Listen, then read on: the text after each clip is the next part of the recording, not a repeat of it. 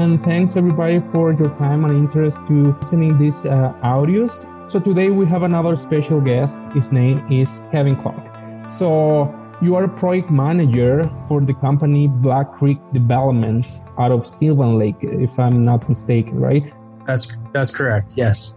That's great. So thank you for your time and presence on this series, Kevin. I'm pretty excited to see what you could bring to the table. And first of all, I would like to explore a little bit further about your actual education background. So if you can just share a little bit more about that, who is actually Kevin in this industry, and we can go from there. Yeah, I mean, I've been a project manager for 10 years now. I kind of grew up in the industry. My father was a, electrician, plumber, framer. He kind of did it all. So I was in the trenches at a young age, and I learned a lot about construction. As I got older, I did some framing, different things like that, and started to take a liking to it. I guess I really started getting into my stride more on the sales side of things. And as I brought sales to the table, I was trained to be a project manager, just based on keeping me out of the field and giving me something else to do while I was trying to sell. So, and in learning how to sell, I had to learn about building envelopes and orders and processes. And from there, I guess I became a project manager. So I've been doing it a long time now, and I guess I can speak to it okay. But the passive house side of things, we actually took a class in Calgary. It was one of 2 classes in Canada. We laugh a lot because we were probably the 2 dumbest guys in the class. Ron Goss, the owner, and I. We were in a room full of architects and engineers, and we felt a little out of place, but we learned enough just to be dangerous. Yeah, all the time.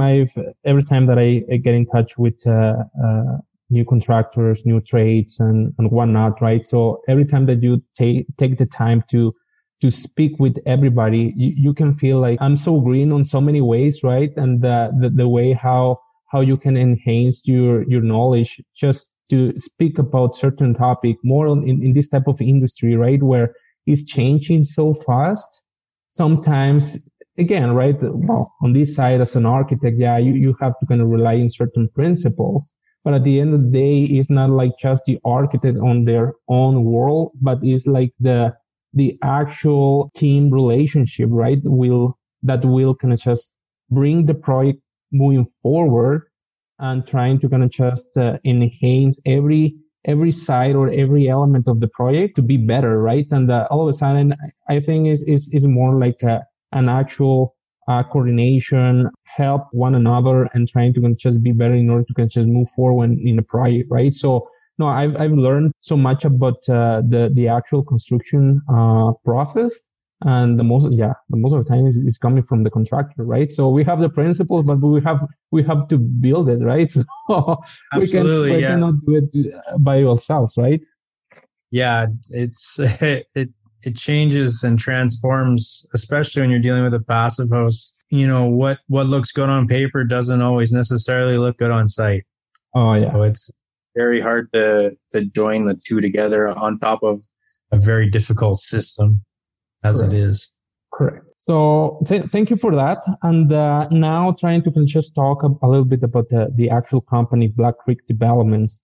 So I know that you are up in your ways in order to kind of just little by little trying to kind of just be better on this type of energy performance type of projects. So can you tell me a little bit more about the actual companies? I don't know if you know a little bit of the background or whatever you can share with us. Yeah, well, company's been around for about 7 or 8 years now. I've been with them for 5. Ron Goss started with Kevin Duchanek, and basically it all began just from needing offices for themselves. They started building offices, and they got into, when I started, we started doing multi-unit apartments. Yeah, three of those big projects in the last 4 years, and then we've done a few CRU buildings and stuff like that. So now I've been on with 5 years, and I bring to the table a lot of my contacts, and we managed to land the job with Garrett Scott, and we showed a lot of interest in what he was trying to do by going to courses and learning about what he was trying to do, and that helped us land the project. And so yeah, we're a small company. We're not doing huge projects every year. We maybe do one or two big projects a year, and we kind of like to keep it small and a tight knit family, and we don't have the big overhead, or it's more of a family atmosphere. So we try and keep to that size. Oh, that's great, because I understand that it depends of what the owner of each company wants to achieve, right? We can just think about big corporation, and all of a sudden, every time that you're dealing with the project, you're still dealing with a small team, right? In order to kind of just move forward in the actual project. So it doesn't matter how big or how small the actual company is mostly like how can you relate with the different team, like components of the team, and trying to kind of just move forward as a holistic approach in certain situations, right? So no, that's Absolutely great. That's good. So now that you were touching a base about this passive house project here in Red Deer, so I don't know if you can just mention something about how was the actual approach between the client and the contractor. So can you tell me something about that? Yeah, I think it was great right from the start. We sat down with Garrett and we got a really good idea of what he was trying to achieve, and I think the important part is buying into what he wants to do. Lots of people have ideas of how to do things, and we ran into a bit of that with some of the engineering on the team, and you really have to listen to what the customer wants to do and buy into this passive house. It's nothing like we've ever seen here before in North America. Correct. And it's so far advanced. We have the green energy movement, and basically they swap things out. So if you got an overhead door that takes up so much space and air, if you open an overhead door, you got to make room for that cold air somewhere else. You have to so what they usually do is incorporate more insulation or just less windows somewhere else, right?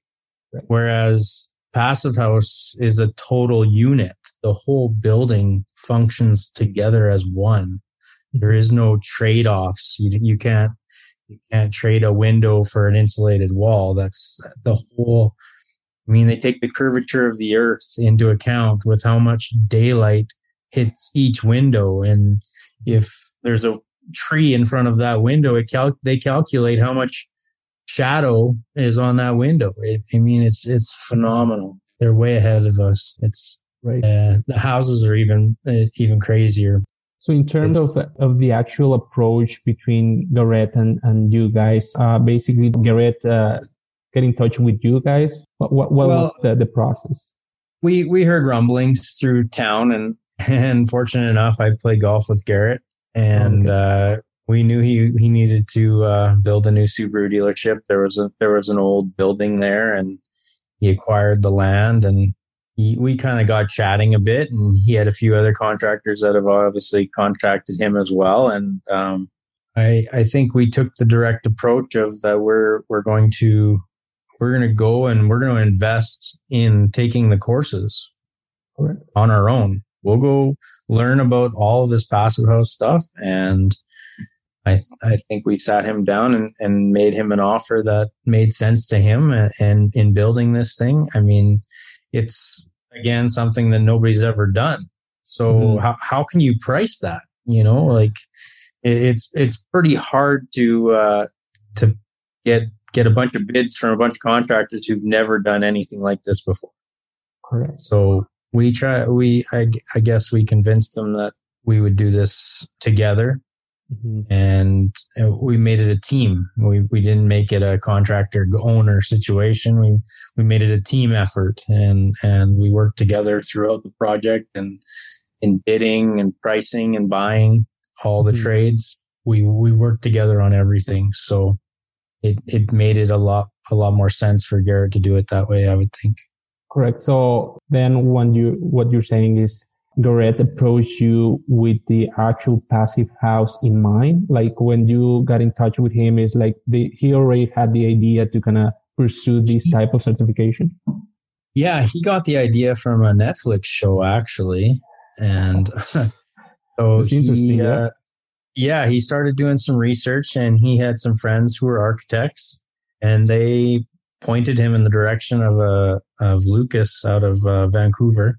Okay. And so Lucas came down and met with us, and they're the ones who designed the plans, and brought everything in Garrett's mind to paper.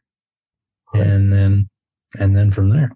Yeah, that is pretty interesting because now, I interviewed Garrett 3 weeks ago, and it's pretty interesting the way how he approached to get this work on his mind, right? Because on this type of product, as it's pretty new, as you were saying, nobody's doing this pretty commonly here in Alberta, right? We can just know that on the coast and we know that everybody's doing this in Vancouver, right? They have a different threshold of weather. They have also a lot of different materials, but trying to kind of bring this here is a little bit challenging because again, right, we don't have first the experience. Second, we need to just bring some other type of products or material in order to make it work with this extreme weather. And the learning curve by all means is pretty hard to sell, right? So at some point I was thinking, I need to kind of just sell the principle to new customers, right? To new clients. But I think that is going to be pretty hard if the actual client doesn't have the set of mind. I can remember that Garrett told me, I was convinced that I wanted to do this. And even though the project took around 2 years, and even though the actual construction process took another chunk of time, at some point you have to kind of see that he was pretty convinced about what he wants to achieve. And again, through the whole team, between the designer, between the contractor, and the proper set of mind of the client, everything moved forward, right? So now that you're saying that you got this first approach from Garrett and you embrace his vision, is when it start your need to get the proper education. So you're saying that you took a team and you went to Calgary and took the course. So how many persons of your company took the course? Or it just ended up being 2 of us. Yeah. I was going to be the lead project manager no matter what. So I was in on it. Unfortunately, we didn't have our site supervisor with us at the time. Blair Pirate, he worked with Camden for a long time, I believe 30 years. So we went after somebody who we knew had a ton of experience in the building field, just specifically for this project. Mm-hmm. And we knew we would have to have a great site guy just to be able to get this done.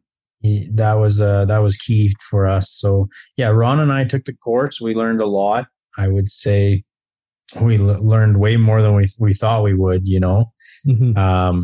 It's amazing what goes into it. And thank goodness we didn't have to get into the math side of things of it, but, the building envelope and learning what Passive House is all about, and focusing on what we're good at, handling the project and making sure the special needs that need to be paid attention to. There's the extreme detail. I mean, we used over 8 kilometers of tape on this building. Right. Taping every little hole, every little pinhole to try to get the proper air pressurization in that building. So, not that you are touching on that point. So one of my next question was what was the most challenging procedure or or situation that you faced at that point in time. So what you can just mention out of that? I would say it started right off the bat. So the whole envelope has a thermal barrier. So the walls are 26 inches thick, filled with insulation. We have 4 to 5 feet of insulation in the roof of Subaru. And then underneath we have 12 inches of SM insulation. Mm-hmm. So it's basically a floating concrete slab on this insulation. Mm-hmm. And in order to, because of our ground, the Subaru site needed piles. So we had to pound in piles, and then we had to figure out how to encompass the pile caps in insulation and create those void forms for our beams. And that got intense. And so there was a lot of meetings around that. It was a lot of brain power from all the trades. We were doing countless hours of trying to figure out these designs and how to put them together. There was a lot of moving parts. And then when you use 12 inches of SN insulation underneath the slab and you're trying to get it level over 15,000 square feet, right. I mean, we were using lasers, and I mean, it was down to broom strokes basically of trying to get the insulation to line up and stay true. So there was a ton. Again, on that car bays, they needed to be exhausted so the mechanics could be able to work on them. So you've got all this fresh air coming into the building, but it's circulating with the carbon monoxide from the vehicles. So we had to figure out a system in order to exhaust the vehicles and still be able to keep the passive house with its air changes per hour. So there was a lot of engineering and math crunching going on throughout the whole project. It was a lot of 5 steps forwards and 4 steps back, because we thought we had something licked, and then no, we got to go back and change it. So it was a neat process. Correct. And in terms, now that you're talking about leakage situation, right? So how the blow testing went? So did you kind of just hire a sub-trade in order to do that, or do you have your own pressure test or whatever? So what was the process there? Yeah, we reached out to Thomas. Thank goodness we took the course, because we ended up meeting a lot of passive house people at this course that had connections in the industry. So Thomas, the teacher, he just finished doing a passive house in Okotoks. So he had a blower door test guy there. So I got a hold of him, and he gave me his number. Fortunate enough, he came down and pressurized the building for us, and that was such a cool process. I've never seen anything like that done before. We're walking around 15,000 square feet with a little tiny smoke pen. I have videos of us doing it, and you're basically checking every little window, crack, nook to find these. And you wouldn't believe the draft that would come into the building with pressurization. So. Correct.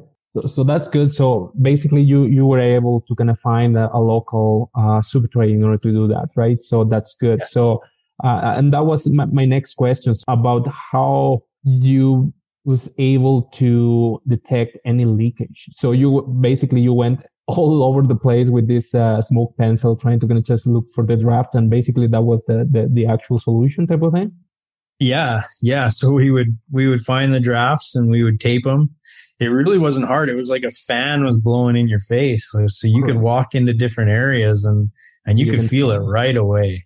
Mm-hmm, and sometimes they'd be whistling. It'd be such a heavy pressurization. So it was that was the coolest. That was one of the most memorable part of the builds is being inside there while we were doing. Correct. And in terms of the actual suit trade, like did you have like a specific, I think, in this passive house, seminars, they were talking about this leakage or airtight champion type of thing. Like it's basically one person that is dedicated to kind of just go through everywhere and try to kind of find out where the actual leakage. So you have that per se, or basically is everyone has the ownership to just don't make it leak. So yeah, well, the guy was on site with us and he had his little monitor.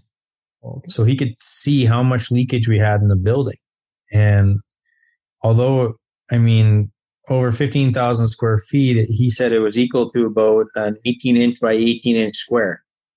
And we had to find that much in little holes. So, yeah, we had all hands on deck. The boss was there, our site super, a couple of our laborers, myself. Mm-hmm. We were just going around with tape and just taping, in holes and whatever we could tape. And as you tape for an hour probably, and then go back to the machine and look at the rating, and it would drop.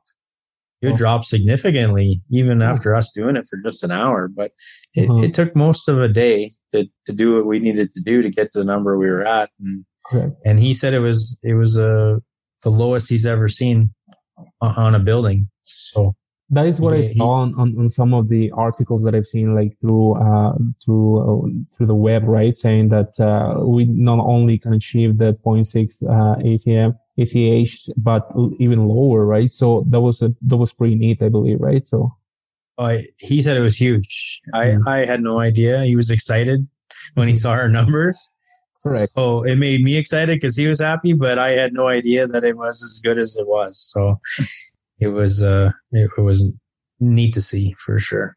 So my next question is related to how many tests you did. So I understand that you have to do the pressurize that and the under pressure type of thing. So at some point it's like, well, one at the beginning, another one at the end type of thing.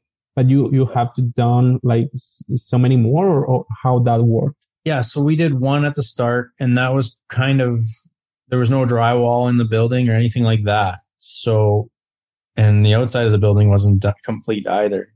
Mm-hmm. So we had to make sure that our penetrations and everything from inside and outside of the building were sealed. And then we put our drywall on, and we tried not to penetrate that barrier at all. Everything drywall screws, they had to hit the studs. If they didn't hit the studs, you'd mud them and tape them right away. Try to fill those holes. Mm-hmm. We couldn't have any leakage in the building, obviously. So yeah, after we got basically the complete job drywalled and sealed up again, it actually made it tighter again because it held in more air, obviously, with the drywall and mud and tape.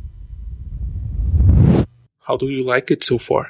Thank you for being with us. If you want to know about the following part, just keep in touch and follow us for the next part of this episode.